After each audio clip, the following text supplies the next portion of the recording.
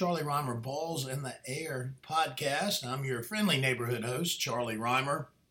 On this podcast, we get to talk about whatever it is I want to talk about, because after all, it is my podcast. I'm going to apologize right now at the front of this podcast. I am struggling a little bit with allergies, so please bear with me. My voice isn't quite 100%. My wife really enjoys that, and a few other folks that I work with do as well, but it's a little bit of a struggle for me as we hopefully get towards the end of allergy season. Hopefully I can get through our podcast here today with a nice strong voice. We're going to go a little bit different direction than we normally do. In general, we try to talk to some really interesting guests from the world of golf and entertainment. And this week, it just seems like there's so much going on in golf that I thought I might take a little bit of time and give you some of my hot takes of what we just saw this past week in golf. We're going to see this coming week and also beyond. So let's start with the ladies. What a great U.S. Women's Open we saw out at Olympic Club. The champion, Yuka Sasso, 19-year-old Filipino. What an unbelievable performance. Where has she been? She's won a couple of times on the Japanese women's tour. But at 19 years old, what an amazing and bright future this lady, young lady, now has ahead of her. She immediately took up her LPGA membership right after winning the U.S. Open. That golf swing, she says that she likes to copy Roy McIlroy. Roy McIlroy took note of that, and I think he enjoyed hearing it. And it's going to be a lot of fun, a lot of power, and now with the confidence of being a U.S. Women's Open champion, what will she do next? It's going to be fun to follow along. The other star of the week, Mega Gagne, 17-year-old amateur. She was a low amateur. Had a chance to spend a little bit of time with Mega a couple of times at Augusta National when I was on the crew on the call with the drive, chip, and putt. She seemed to be a fixture there at the drive, chip, and putt. Spent a little bit of time with her at the really amazing dinner they have for the participants and their families at the drive, chip, and putt every year. She's going to be headed to Stanford. If she doesn't decide to turn pro, got a lot of game, enjoys the spotlight. She is going to be a media star as well as being a star for what she can do on the golf course. So I really look forward to watching her as well. Need to address the situation with Lexi Thompson. Lexi Thompson, a major champion, had a 5-stroke lead at one point during the final round, and difficult to watch her on and around the greens with those touch clubs. I've been in this business a long time, spent some time with Lexi, her family. Clearly, she drives the ball beautifully, has tremendous strength, is an unbelievable ball striker, but for quite some time now, that short game has really been holding her back, and I believe it's just really painful to watch. And at some point, it gets in your head, but I think she's got some mechanical issues as well. And I'd really like to see Lexi get a hold of turning that short game around. I think there's going to have to be a combination of some mechanical changes with the way she approaches short game. I'd love to see her spend a little bit of time with my good friend Stan Utley, who's a short game guru. And Stan essentially teaches the opposite of what Lexi is doing right now. Stan teaches having a lot of length in the backstroke and letting the wedges and also the putter crash into the ball. You have a longer backstroke that crashes in, and you don't have that much of a through stroke on the greens and around the greens. And I know that sounds a little bit crazy. We teach acceleration, accelerate through the ball, but by and large, if you look at the best short game players in the history of the game, they've gone from long to short rather than from short to long. And I believe that's something that Lexi really needs to take a look at, along with maybe getting a little bit different take on the psychology as well. Because if you're such a good ball striker and you give yourself so many opportunities to score and you just don't take advantage of it, and you put yourself in great position to win major championships and you just don't finish, at some point those losses start to stack up and really take a toll. And Lexi certainly has time, but I sure would like to see her turn it around. And then finally, what a great setup at the U.S. Women's Open Olympic Club, an amazing place. And if you look at the history there at Olympic Club, it's sort of a graveyard, so to speak, for 54 hole leaders going back to Ben Hogan, Arnold Palmer, Tom Watson, Payne Stewart, Jim Furyk, and now Lexi Thompson.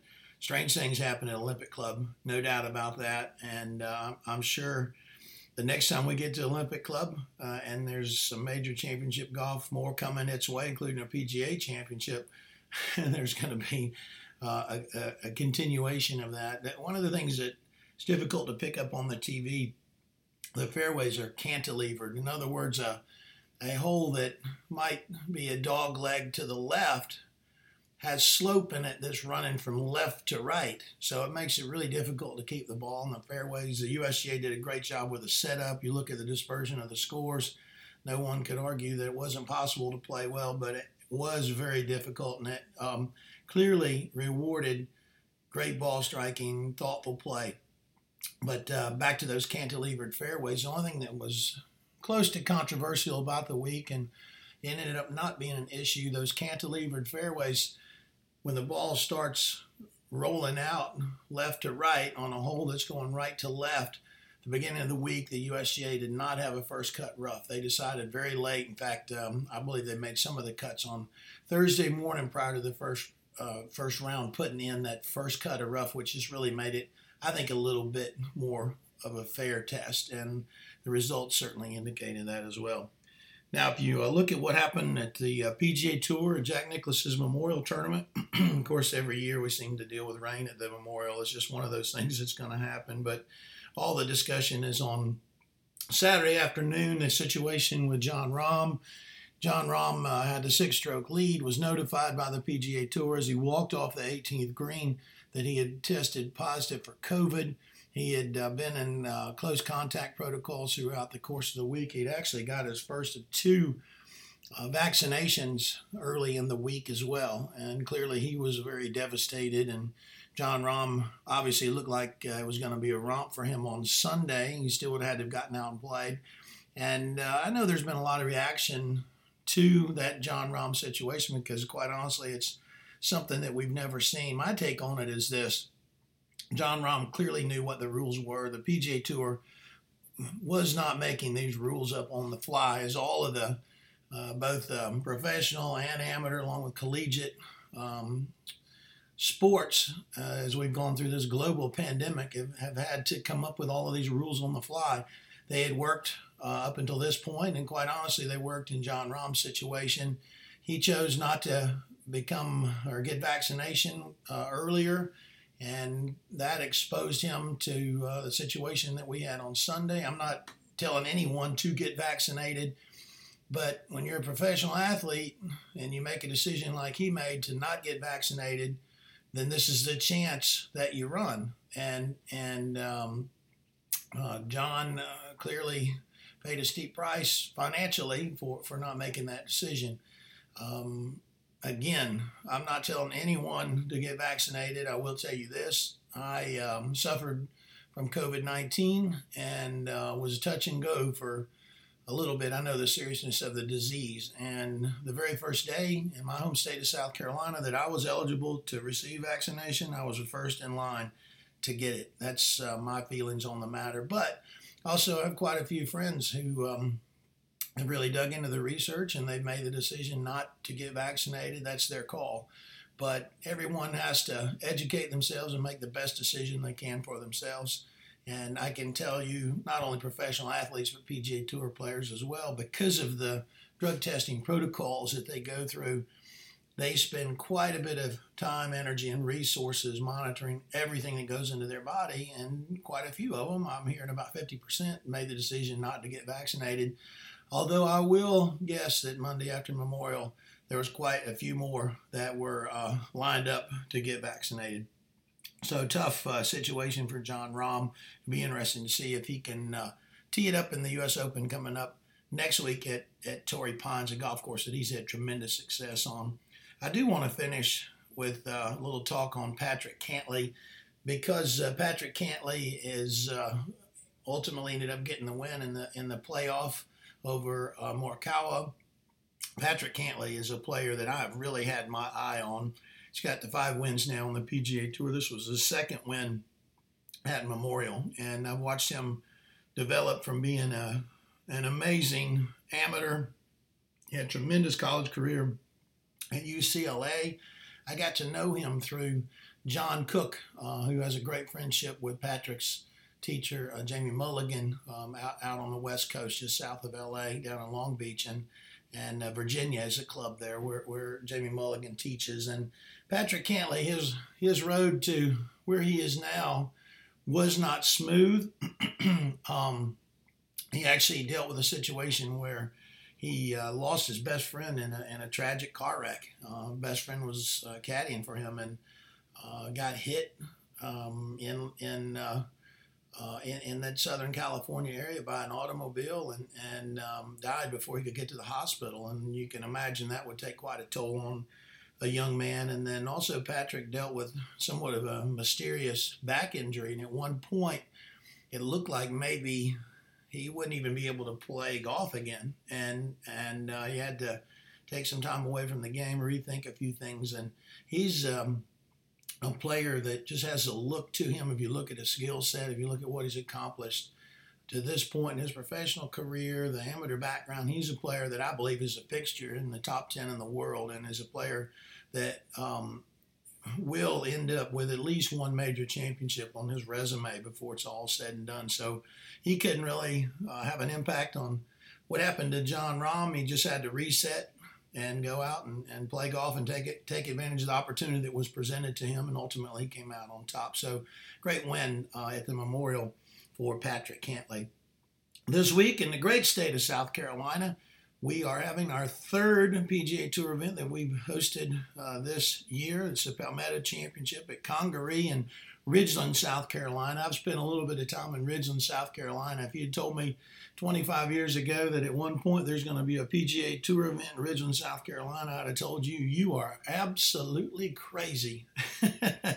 But there it is. It's a really neat club, Congaree. Very unusual, only really a couple of members. It has quite a few ambassadors. It's dedicated to philanthropy and continuing to look at ways to improve our society using the great game of golf. And by all accounts, that's exactly what it is doing. I can't wait to see the golf course. I've been invited a couple of times. I just hadn't had a chance to get down there and play it.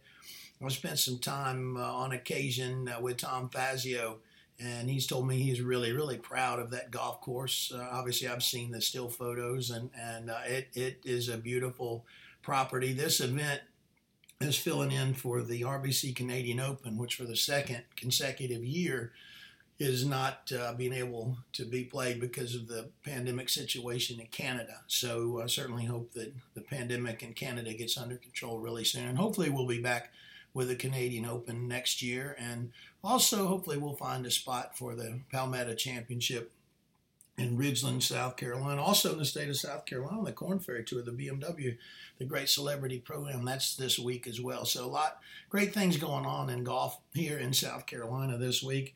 And we start looking to Torrey Pines for next week. Torrey Pines has been retooled yet again by Reese Jones. Reese is a great friend. I often get a chance to spend time with him, actually, and surprisingly, he's one of those kind of friends that we don't talk a whole lot about golf, and it's been a great pleasure to get to know him. And I obviously have tremendous respect for Reese as an individual. The way he conducts himself, he is a true gentleman, and then the resume that he has is absolutely amazing, both his original designs and the rework that he's done to get golf courses ready to go for major championships, both men and women. And I know Torrey Pines is something that he is really proud of. And Torrey, it's always interesting to me to see how it's going to play. You always think of the long hitters playing well there, and that's definitely been the case. But every now and then you have a Brandt Snedeker, for example, slide in. Brandt doesn't hit the ball that far, but he's a champion there at Torrey Pines. I've got a sneaking suspicion, without having seen the grounds, that we're going to have a lot of high rough at Torrey Pines, and the long hitters will have an advantage if they can hit it in the fairway. Still got to hit it in the fairway, and then trying to figure out those Seaside Poana greens is always a challenge. But it's a great venue, and I look forward to seeing how the golf course plays. Also, look forward to seeing if Jon Rahm could actually tee it up, because when you start looking at the PGA Tour protocols for COVID, he's isolated, the testing protocols for the players coming to the U.S. Open, I'm not real sure how all of that is going to intersect. I hope that Jon Rahm can tee it up at the U.S. Open. I think it'd be a real tragedy if he couldn't, but also need to understand that as much as we want this pandemic to be over, it's not over for everyone and every place. The fans actually will have to be vaccinated to attend the U.S. Open, and knowing that only about half the players through this past week were not vaccinated, I think that makes for an interesting discussion on what's fair and what's not fair.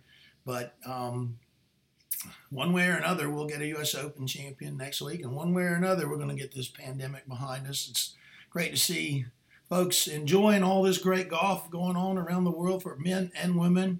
It's great to see folks out on golf courses right now. We're setting records for participation and equipment sales. It's a wonderful time to be in golf, and I think golf is going to really do well here over these next few years. For the wrong reasons, it's essentially a pandemic dividend, but hey, we'll take it any way we can get it, especially when I'm looking out and seeing younger folks in particular being attracted to this game. That's something that really gets me excited. So that's it for the Charlie Rymer Balls in the Air podcast this week. And I'm based in Myrtle Beach, South Carolina. If you're wanting to get to Myrtle Beach and play some golf, we've got a lot of golf courses down here for you. But I encourage you to get over to playgolfmyrtlebeach.com to book your trip. And don't wait. Do it today, because our golf courses, as many as we have, we're nearly 100 here in about a 70-mile area. They are getting a lot of action. I'd hate for you to come down here wanting to play golf and not be able to get a tee time. So do some planning. It will pay off. And come see us in Myrtle Beach. Thanks for listening, and make sure to subscribe and like this podcast wherever you get your podcast. We'll see you next time on the Charlie Rymer Balls in the Air podcast.